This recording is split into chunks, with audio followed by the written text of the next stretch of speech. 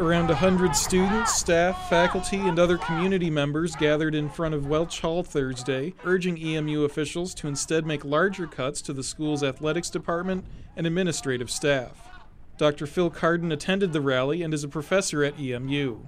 We're concerned that money keeps being poured into the sports when we really should be looking more at putting money into academics, because that's what EMU should be about. Jeff Larkham is a spokesman for the university. These budget cuts are being administered equally all around the university. They affect all aspects of the university, including athletics. Larkham says athletics has already trimmed several positions and will continue to be part of the discussion moving forward.